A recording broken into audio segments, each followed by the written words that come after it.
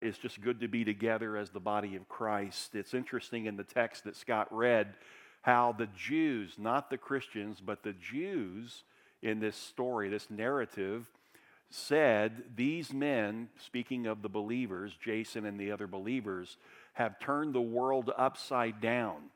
So that's the world saying that you Christians have turned the world upside down. In reality, the world is upside down, and the Christians are trying to turn it right side up. These men had come into Thessalonica and Berea for one purpose, to share the gospel, to set right what was wrong. And yet the world sees it completely different. The fact that we live in an upside-down world is not a new dimension. Its origins go all the way back to the Garden of Eden, a place of perfection. It was in this place of perfect creation that man and woman chose to do life apart from God. I want to lead towards something that I want to share before we actually get to the teaching of our text, and that is because it fits. It's a nice segue into the text. But there's a reason why right now all over the United States there is an uprising, and there is rioting, and there are politics all over the place on both sides, and people who are protesting and everything. There's a reason for it. And you say, well, I think I know what the reason is.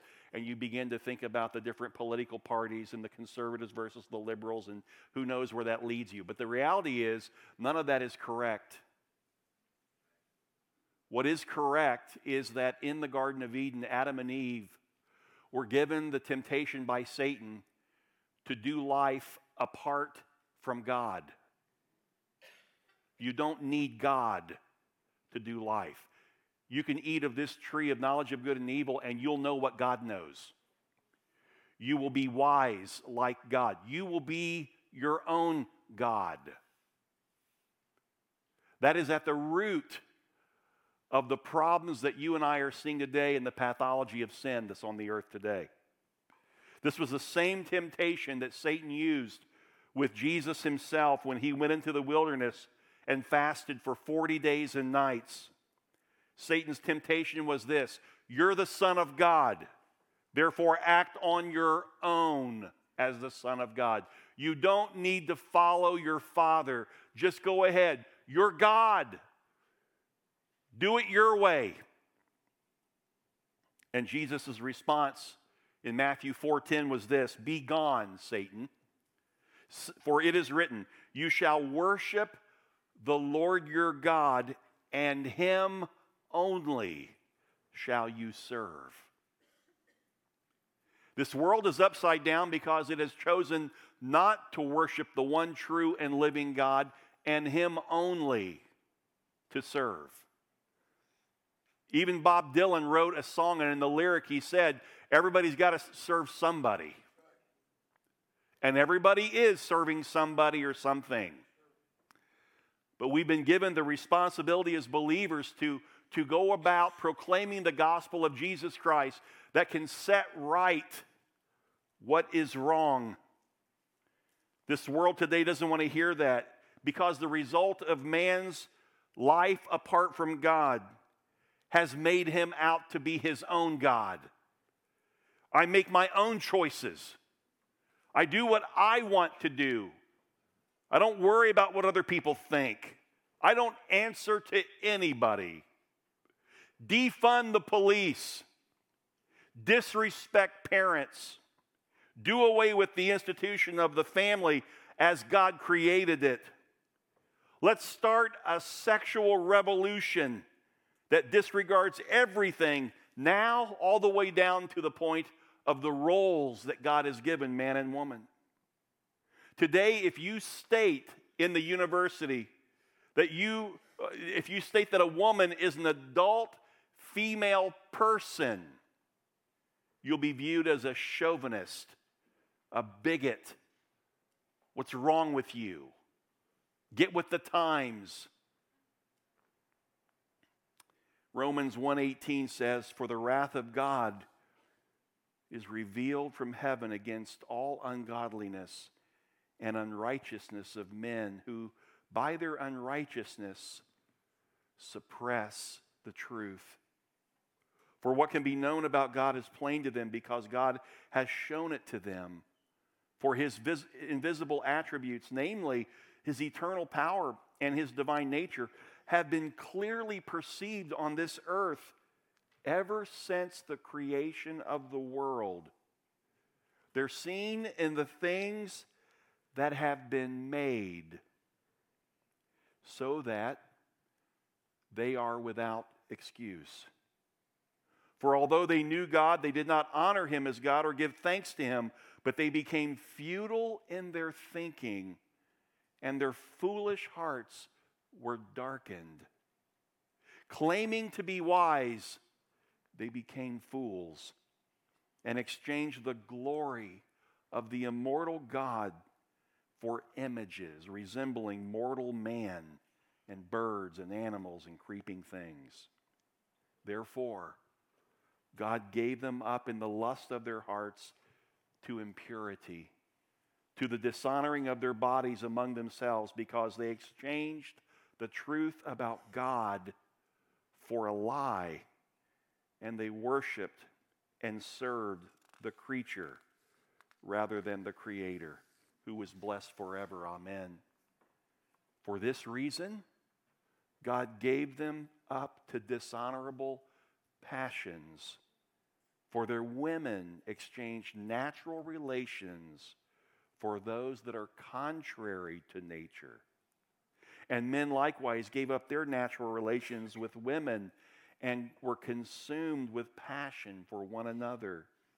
Men committing shameless acts with men and receiving in themselves the due penalty for their error. And since they did not see fit to acknowledge God, God gave them up to a debased or reprobate mind to do what ought not to be done. And they were filled with all manner of unrighteousness, evil, covetousness, malice. They are full of envy, murder, strife, deceit, maliciousness.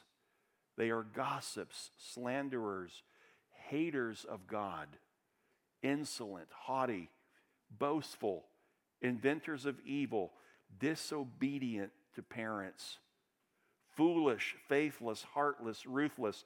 Though they know God's righteous decree that those who practice such things deserve to die, they not only do them, but give approval to those who practice them.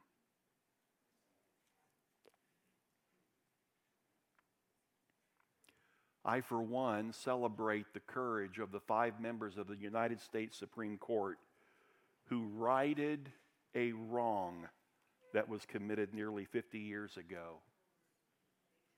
When 50 years ago, that Supreme Court left a 160-year precedent and decided to legislate that abortion is a national right, even though there was nothing in the Constitution to grant such a position. That was nearly 50 years ago. How long is 50 years in total disregard for the life that God has created? 60 million babies long.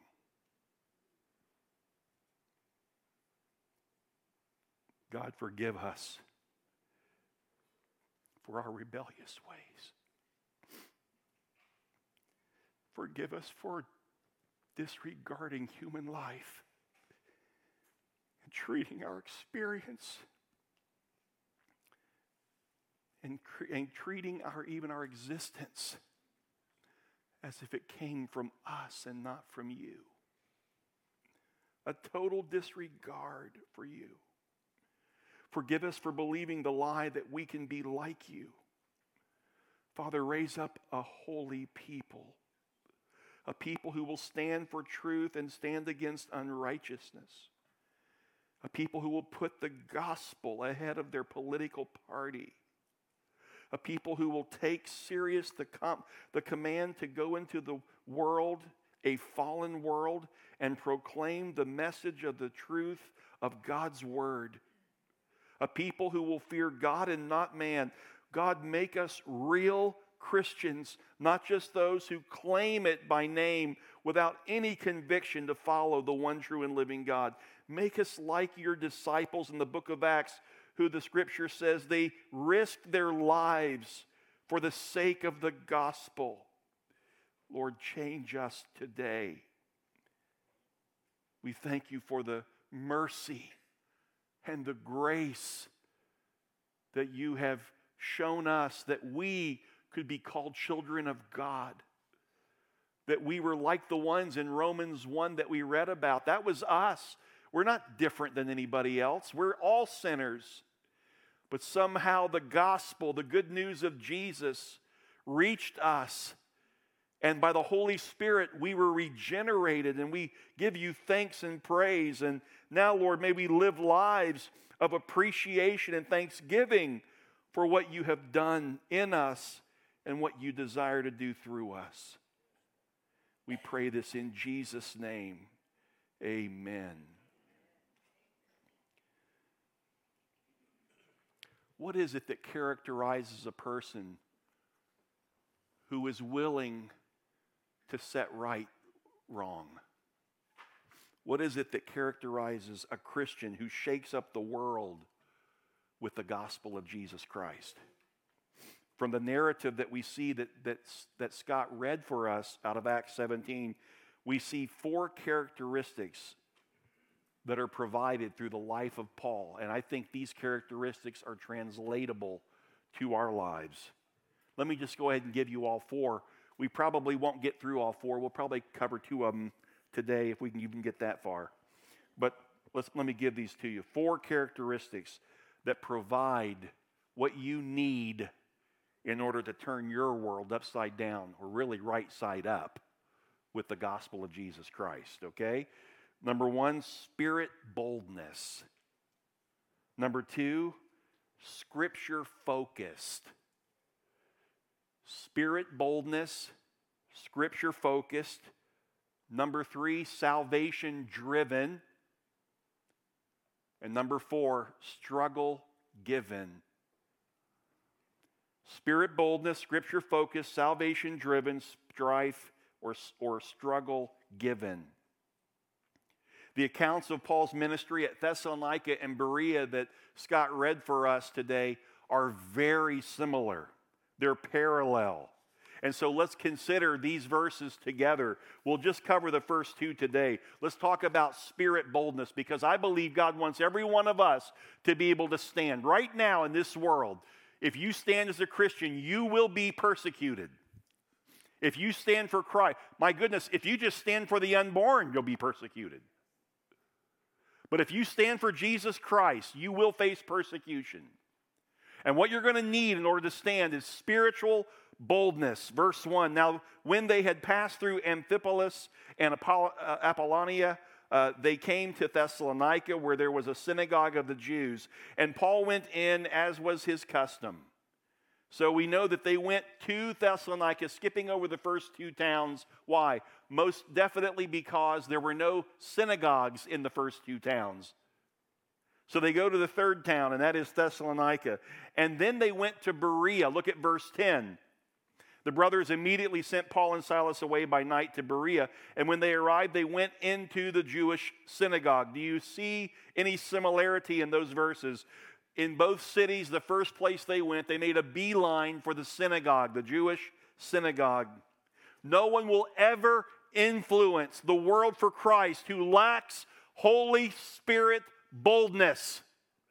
It is necessary. It takes courage to stand for Jesus Christ. And the Holy Spirit will grant it to you when you walk by faith and you stand in His name. Paul reminded Timothy of that in 2 Timothy 1:7. For God gave us a spirit not of fear, but of power and love and self-control. Courage and boldness are essential to the impact that we see happening in the early church in the book of Acts. And Paul is the poster child for spiritual boldness.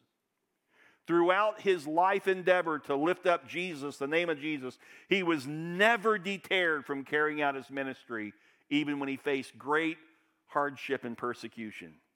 When he addressed the elders at the church of Ephesus, he summed up his attitude in Acts 20, verse 22 through 24. And now, behold, I am going to Jerusalem, constrained by the Spirit of God, not knowing what will happen to me there, except that the Holy Spirit testifies to me in every city that imprisonment and afflictions are awaiting me.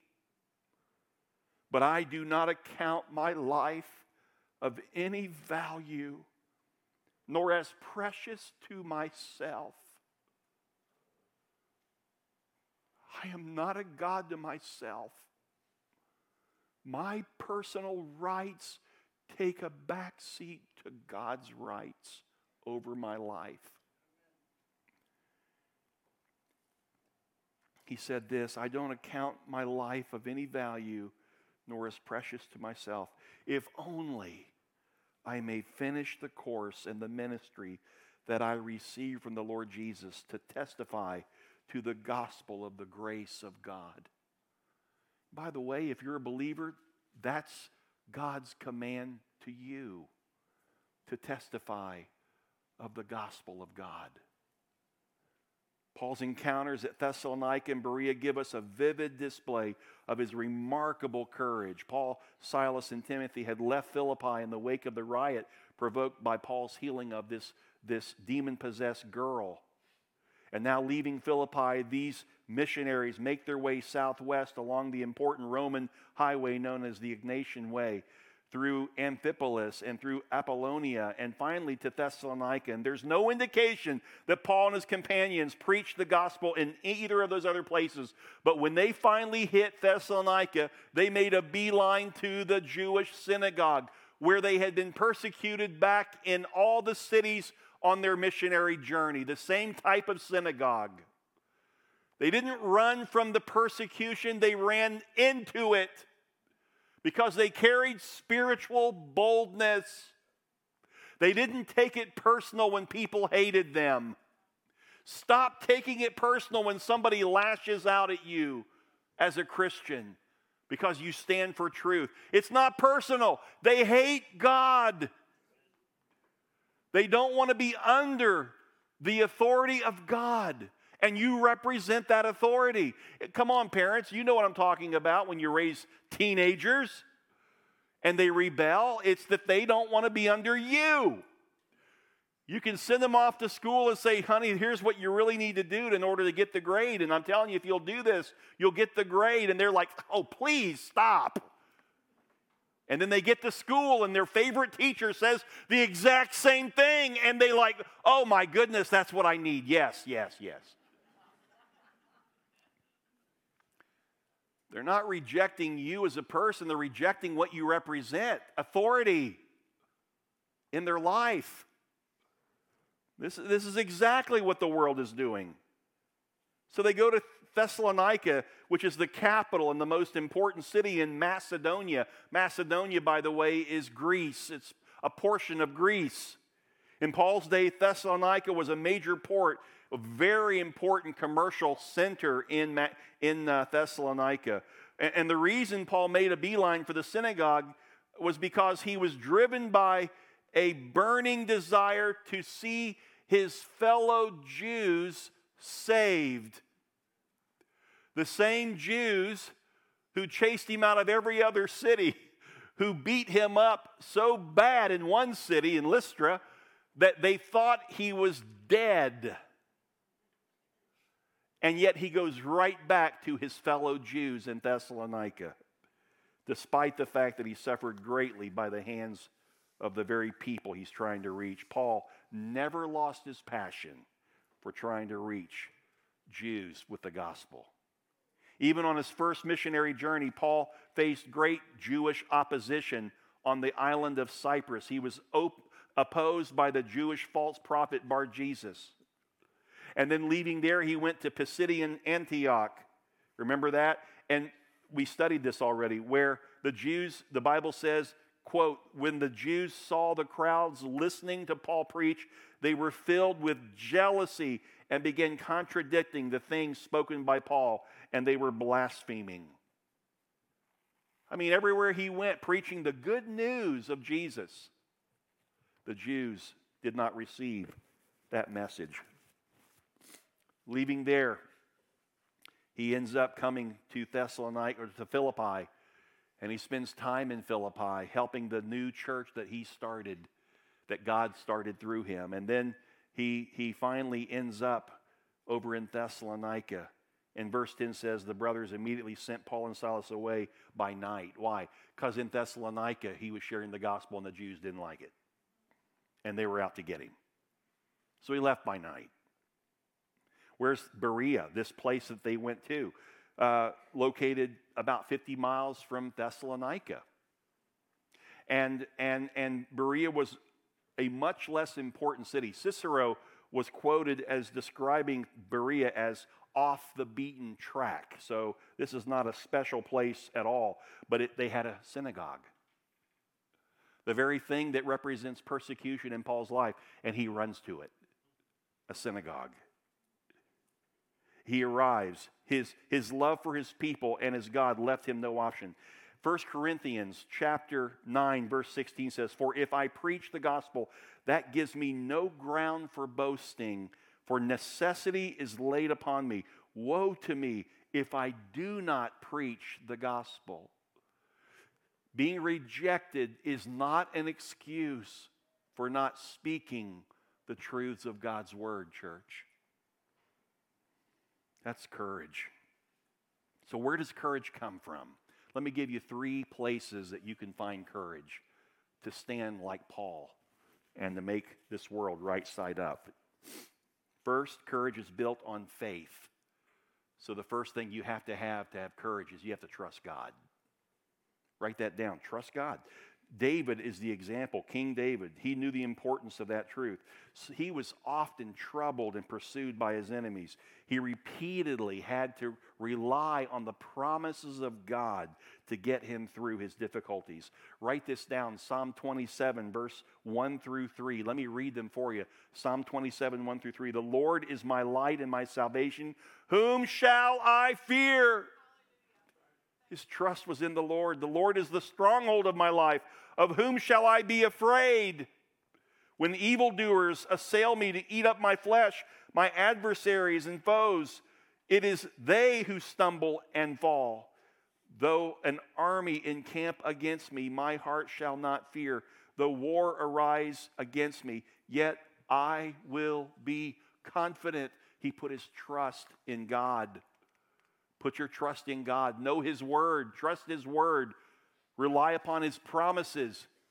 No weapon formed against you shall prosper, the Scripture says. Believe that. Walk in it. Greater is He that is within you than he that is in the world. If God be for you, what does it matter who's against you? The second thing that we need to have courage is the confession of sin. Who would have thunk it, huh? That in order to have greater boldness for Christ in this world, you need to be honest with God about your sin life. You need to come clean. In Psalm 7, that same David said, "O Lord my God, in you do I take refuge. Save me from all my pursuers and deliver me, lest like a lion they tear my soul apart, rending it in pieces with none to deliver. O Lord my God, if I have done this, if there is wrong in my hands, if I have repaid my friend with evil or plundered my enemy without cause, let the enemy pursue my soul and overtake it, and let him trample my life to the ground and lay my glory in the dust." Verse 10, "My shield is with God, who saves the upright in heart." David was willing to say to God, "Let my enemy overtake me if I've wronged him." That's how much David desired to have an upright heart before God. Oh, that God would want us to walk with an upright heart. Scripture says the steps of a righteous man or woman are ordered of the Lord. The eyes of the Lord are upon the righteous, His ears are open to their prayers, but the face of God is against those who do evil. You can't expect God to hear your prayers, men. 1 Peter chapter 3, verse 7. You cannot expect God to hear your prayers when you are not rightly treating your wife. That's what he says. If you don't honor her and cherish her as the weaker partner who is a joint heir with you, you don't have any more of God than she does.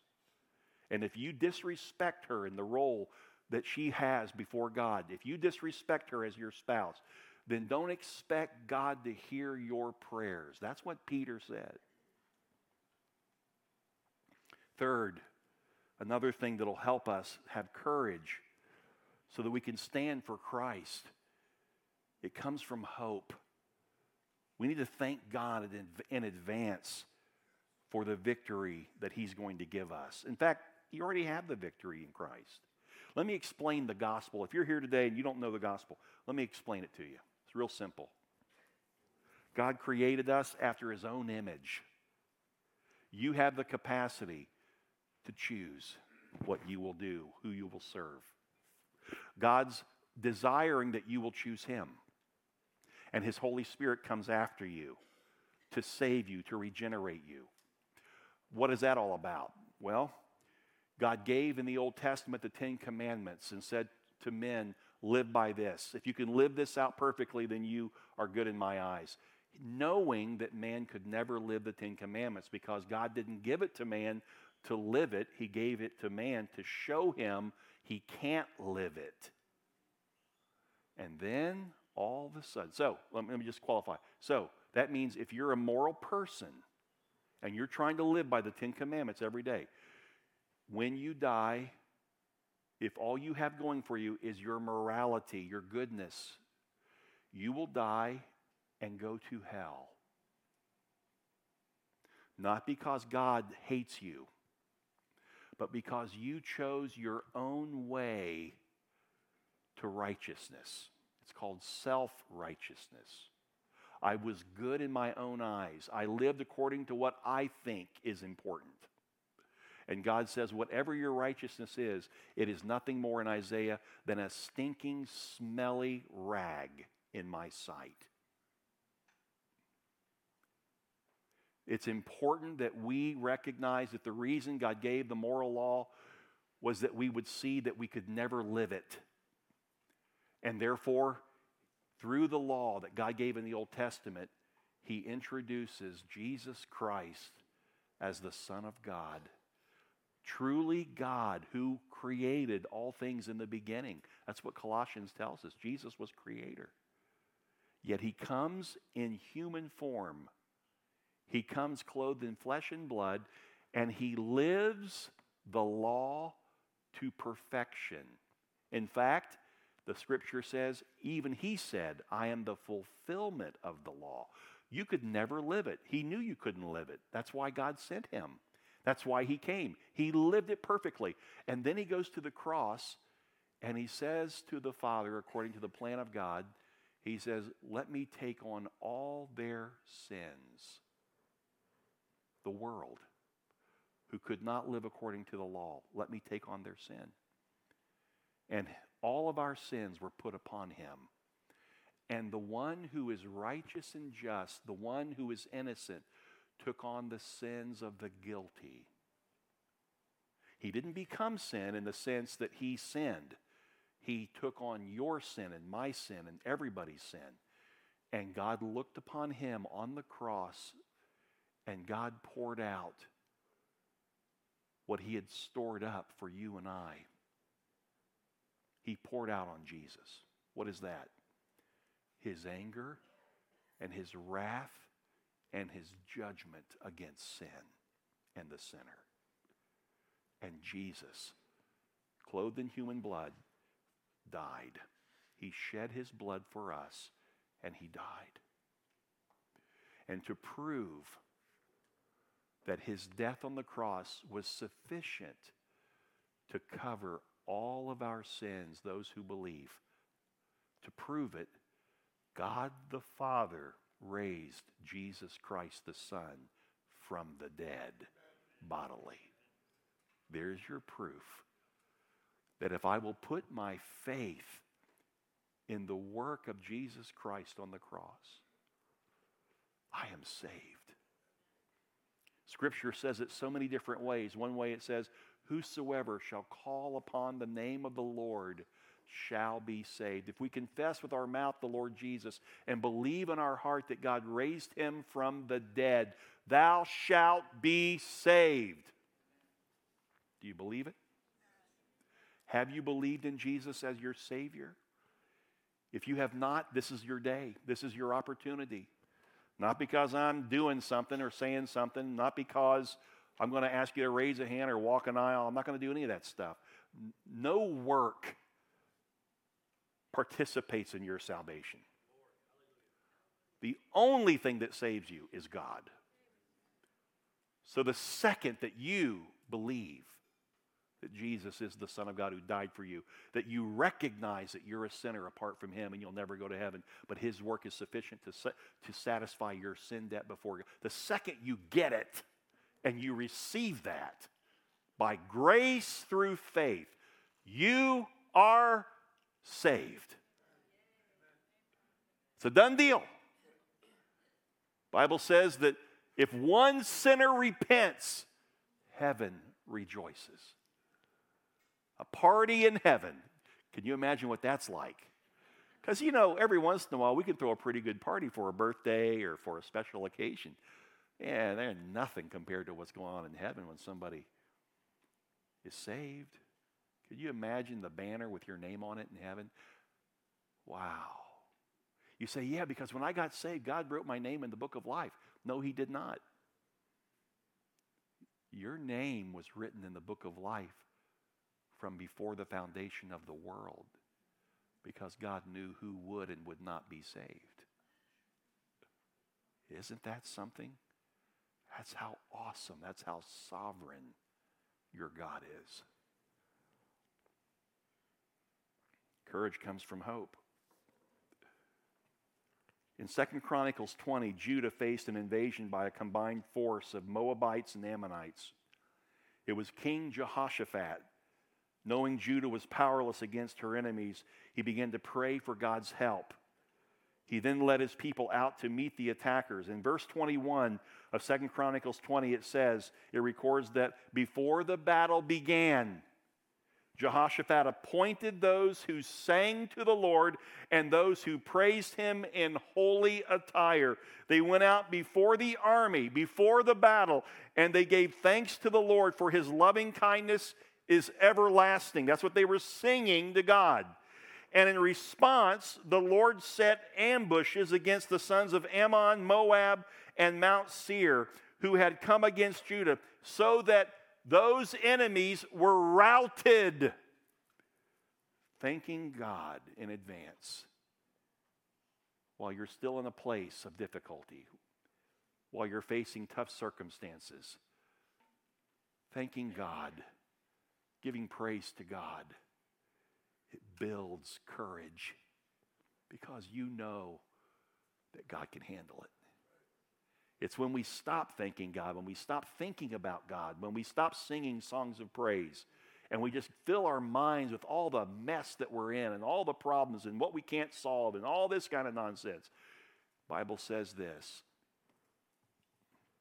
you need to set your mind on Jesus Christ. Things above, where Christ sits at the right hand of the Father. Get your mind off the things of this world. And all of a sudden, God begins to move, and your courage goes up. Your courage goes up. Well, let's go to the second thing. Not only is there spirit focus or spirit boldness, there's scripture focused. Verse 2, let's look at both what happened in Thessalonica, and then let's look at verse 11, what happened in Berea. And on the 3 Sabbath days, he reasoned with them from the Scriptures, explaining and proving that it was necessary for the Christ. Interesting, he says the Christ. He doesn't say Christ. The Christ, the Christos, the Anointed One, the Messiah. That's what he's saying. He's speaking to Jews, and he's telling them that Jesus is Messiah, that he would suffer and would rise from the dead, saying, this Jesus, whom I proclaim to you, is the Christos, the Anointed One. In verse 11, look at this. Now he's in Berea. Now these Jews were more noble than those in Thessalonica. Why were they more noble? Because they received the word with all eagerness. They didn't question everything Paul said. They didn't refute what Paul said. They received his words. However, they only received it as they saw what he said in the text of the Old Testament Scripture. They received the word with all eagerness. Look at this. Examining the Scriptures daily to see if these things were so. Oh, that's wonderful. The Bereans are Bible students. They are disciples. They're growing because they're in the Word of God. The effectiveness of being spiritually bold is found in the truth of Scripture. You cannot shake the world with opinions and personal thoughts. The world has its own opinions and personal thoughts. Everybody's thoughts and opinions aren't going to amount to a hill of beans after you're gone. So just go ahead and spend all your time and energy and blow hot air of all your opinions and your thoughts. Well, here's what I think, and this is what I would do, and I don't know about you, but this is what I've always thought about that passage. And here, vomiting your nonsense all over people. When you're gone, none of that will matter. What matters is the truth of God's word. You want God's opinion. And that's the only opinion that you should be sharing with people. God's opinion. And you don't do it with arrogance because you're not saved because you're so great. You were saved because you are the least of all people. You are a sinner. And God graciously saved you. So you share it with humility, with brokenness. You share it hoping that the same morsel of bread that brought you into saving grace would also be a morsel that that person might take and eat, and they too be saved by the regeneration of the Spirit. To have the right message but not the boldness to proclaim it renders us useless. On the other hand, to boldly proclaim half-truths and error or our opinions can cause even greater harm. That's what you build cults on, half-truths, error. We need to proclaim the truth of God's word with boldness. Everything Paul said, he spoke from the Old Testament Scripture, so that when the Bereans looked it up, they went, yep, that's exactly right. He's not giving us his opinion here. He's just reminding us what the Scripture said. And it was the truth of God's word that transformed them, that saved them. Some Christians believe it's all important to not offend non-believers when I speak with them. So they focus their gospel presentation on what Christ has to offer the sinner to improve his life in time and eternity. You don't really, what Jesus can do is make your life better. Your best life now. He's going to improve. He's going to make better. No, you are a lost sinner destined for hell. There is nothing good in you that could save you from your sins. You need salvation, and only Christ can provide it for you. They wouldn't dare tell a Christian that. Speaking of confession and repentance is considered poor marketing. Don't ever use those words, confession and repentance. And don't talk about, don't talk about spiritual terms that people don't understand. Are you kidding me? You explain the Scripture. That's what Paul was doing. He was explaining the Scripture. You take the things that are difficult to understand, you make them easy. You make wise the simple. That's what Psalm 19 tells us to do. Make wise the simple. And by the way, there's no evidence in Scripture for this approach that we somehow only tell people the good parts about Jesus. No, you need to tell them the whole story about Jesus. You need to tell them the whole story about you. You're a sinner, and you need salvation. The true gospel must offend the non-believer by confronting him in his sin and his judgment. Nobody gets saved if they don't know that they're a sinner. And nobody gets saved unless they come to that offense. I am not in good standing with God. I'm at enmity with God. That's what the Scripture says. A person who thinks that God's good with them and he's just going to make their life better, they're going to die and go to hell. Jesus said in that last day, Matthew 7, in that last day, many will come to me and say, Lord, did we not prophesy in your name? Did we not do many miracles? Did we not do all these wonderful things? And he said, I will say to you, I never knew you. Depart from me, those of you who practice lawlessness. Why would he say that? Lawlessness. because you built your own laws of righteousness and you ignored mine. My laws of righteousness are you have to be as good as the 10 Commandments. You have to be perfect in keeping the law. And because you couldn't and you had faith to believe in my Son who could, you have my righteousness. But if you try to stand in your own self-righteousness, depart from me. I never knew you. And then he goes in Romans 9:33, it says, behold, I am laying in Zion a stone of stumbling and a rock of offense, and whoever believes in him will not be put to shame. In other words, you're supposed to stumble over the truth. What did Jesus say, or what did Paul say in 1 Corinthians? He said, for the Jew demands a sign. The Greek seeks wisdom. But we preach Christ crucified. To the Jew, that's a stumbling block. To the Greeks, that's foolishness. But to those who are being saved, it is the power of God. You don't stand on your opinion. You don't stand on anything but the truth of God's word. And the word of God does its work. And some seed falls on the pathway and it's taken away by the birds. Another seed falls in the rocky soil and it never can get a deep root and it is taken away. And other seed falls in weeds and thickets because the people are so caught up in the worldly things that the word cannot take hold because of all the worldly behaviors and worldly beliefs. But some seed, Jesus said, falls on fertile soil. And it springs up and brings life, some 30, 60, 90, 100-fold. You just be faithful to throw the seed. If some hits the path, if some hits the rocks, if some hits the weeds, that's okay. Just keep throwing the seed, broadcast it, because some of it's going to find fertile soil. But you're not giving them your opinion. There's nothing in that parable of the sower that talks about the sower. It shouldn't be called the parable of the sower. It's the parable of the soils, the different kinds of hearts that receive the seed. There's nothing about you, nothing special about you. You just throw the truth of God's word out there and let the Holy Spirit begin working in people's lives. Amen? Effective Christian witness includes being able to answer questions about faith. It does. Look at verse 2. And on 3 Sabbath days, he reasoned with them from the Scriptures. We want to think that Paul just lectured them by reason. No, that's not at all what it means. The word reason there means a discussion. He allowed them to ask questions. He dialogued. They gave questions and he gave answers based on the Word of God.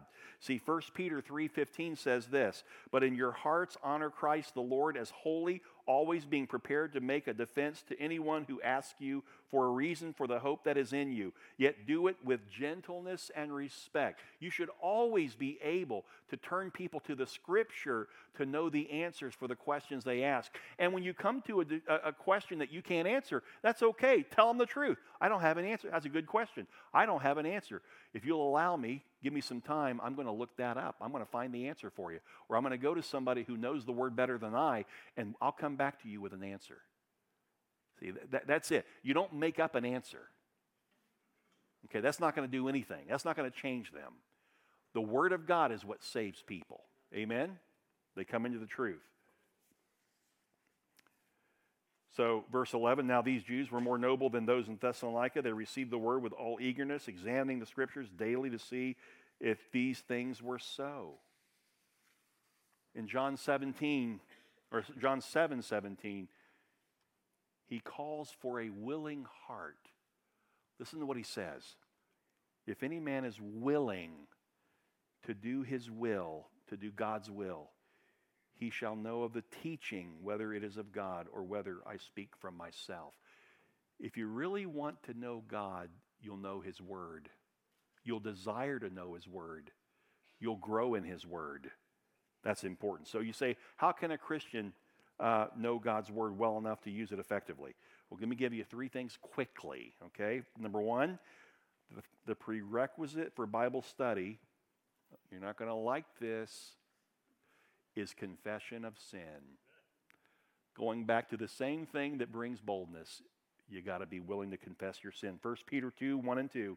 So put away all malice and all deceit and hypocrisy and envy and all slander. And then like newborn babes, long for the pure spiritual milk, that by it you may grow up in your salvation.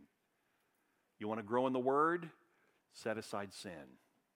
Give it up. Confess it. Walk away from it. Repent of it. It's impossible to study the Scriptures profitably with an impure mind. Second, another way, Bible study must be diligent. You got to stay with it. Somebody asked me one time, how do you prepare a sermon? How much time do you? What do you do? Is there a certain how do you prepare a sermon? I said, you put your butt in the chair and you don't get up, and you open up the Bible. That's the biggest problem with a lot of preachers today. They don't sit long enough for God to speak to them or to show them from the Word. You got to do the time. You got to do it. You got to do it too. Get in the Word. Be diligent with the Word. Paul commanded his son in the faith, Timothy. He said, be diligent to present yourself approved to God as a workman who does not need to be ashamed, handling accurately the word of truth. By the way, guess how old Timothy was? He was a teenager. Young men, young ladies that are in this audience today, God expects you to be diligent in your Bible study. He believes you can do something with it. He believes in you. He has a plan for your life. And whatever He's planned for you to do, you can do it. But you better get in the Word. Start studying the Word of God. Be diligent. Lazy, unplanned, undisciplined Bible study will not produce a Christian who is mighty in the Scriptures, and you won't have boldness, and you will not turn the world right side up. You'll just sit there like a bump on a log, go to service on Sunday, you'll serve and not, or you'll sit and not serve, and you won't make an impact for the kingdom of God. Don't let that be you. Get in His Word. Third, how do you know God's Word well enough to use it effectively with others? Believers must be committed to practice the truths that they learn. I'm going to share this from a pastor's view, okay? I retain far more in Bible study when I'm preparing to teach it than when I just sit down to read it. If you'll take time to study the Word for the purpose of the Holy Spirit opening doors for you to tell people what you've learned, you'll learn better. You'll retain more. It's while we're teaching. You say, yeah, but I'm not a Bible teacher. You might not be a Bible teacher, but everybody knows something that you've studied and learned from the Word. If you only know a little bit, take the little bit you know and share it with somebody who doesn't know it. And keep pressing in the Word, keep going, keep learning more. Amen? That's how you do it. That's how we do it. James said, be doers of the Word and not hearers only. Don't deceive yourselves. You got to go out and you got to live it. Don't just learn it, live it. Amen? Well, let's stop here. I would love to share all 4 points, but I don't think we have time, and I'd rather come back next week when we're fresh, and we'll finish up the last 2 points, and we'll keep moving forward in the book of Acts. So we're still going to be in verses 1 through 15 as we look at how Paul handled himself among the Thessalonians and also the Bereans, and we'll see the last 2 characteristics of somebody who was absolutely committed to turning the world right side up with the gospel of Jesus Christ. And I pray that every believer in this church has that desire in their heart and that we would follow God in it. Amen? Amen. Father, this morning we've taken time not only to study your word, but also to let the word really begin to impregnate us, where literally it becomes part of us and it changes us and it comes out of us. People see the change in us because they see the behavior of our lives, how we've been transformed by the Word of God. But Lord, we also shared the gospel today. And there were people here who heard the gospel. I pray that those who heard and were not saved, but who heard it and believed it and said, yes, I received that. I believe that. I'm a sinner. I need salvation. And Jesus is the Son of God. And He died for me. And I want His righteousness to cover my unrighteousness. God, when they come to that knowledge and understanding and they believe in you, the Bible says those who believe and behold the Son of God are saved. Oh, Father, I pray that that would be the case today, that salvation has occurred in this room. even this morning. We give you praise and glory and honor. Lord, help us to see these difficult days as opportunities to stand for Christ. In Jesus' name. And all God's people said, amen. Amen. God bless each of you. We have elders and prayer partners. They'll be up front. If you need prayer for any matter in your life, you come forward, okay? God bless you.